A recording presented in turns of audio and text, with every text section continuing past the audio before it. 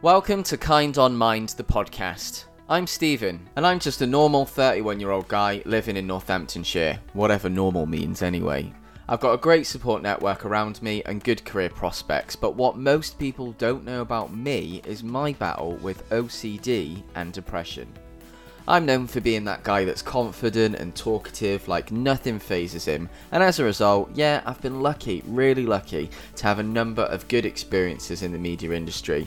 But the reality is, when it comes to this conversation, as a man, I still find it so hard to talk about.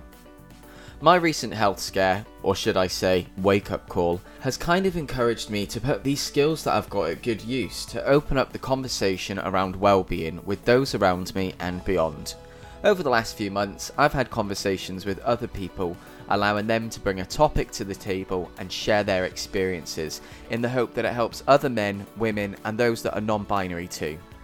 Over the coming weeks, I'll be sharing those conversations with you. This is Kind on Mind, and I'm Stephen. Make sure that you don't miss out by visiting kindonmind.com or download the Podbean app to subscribe now.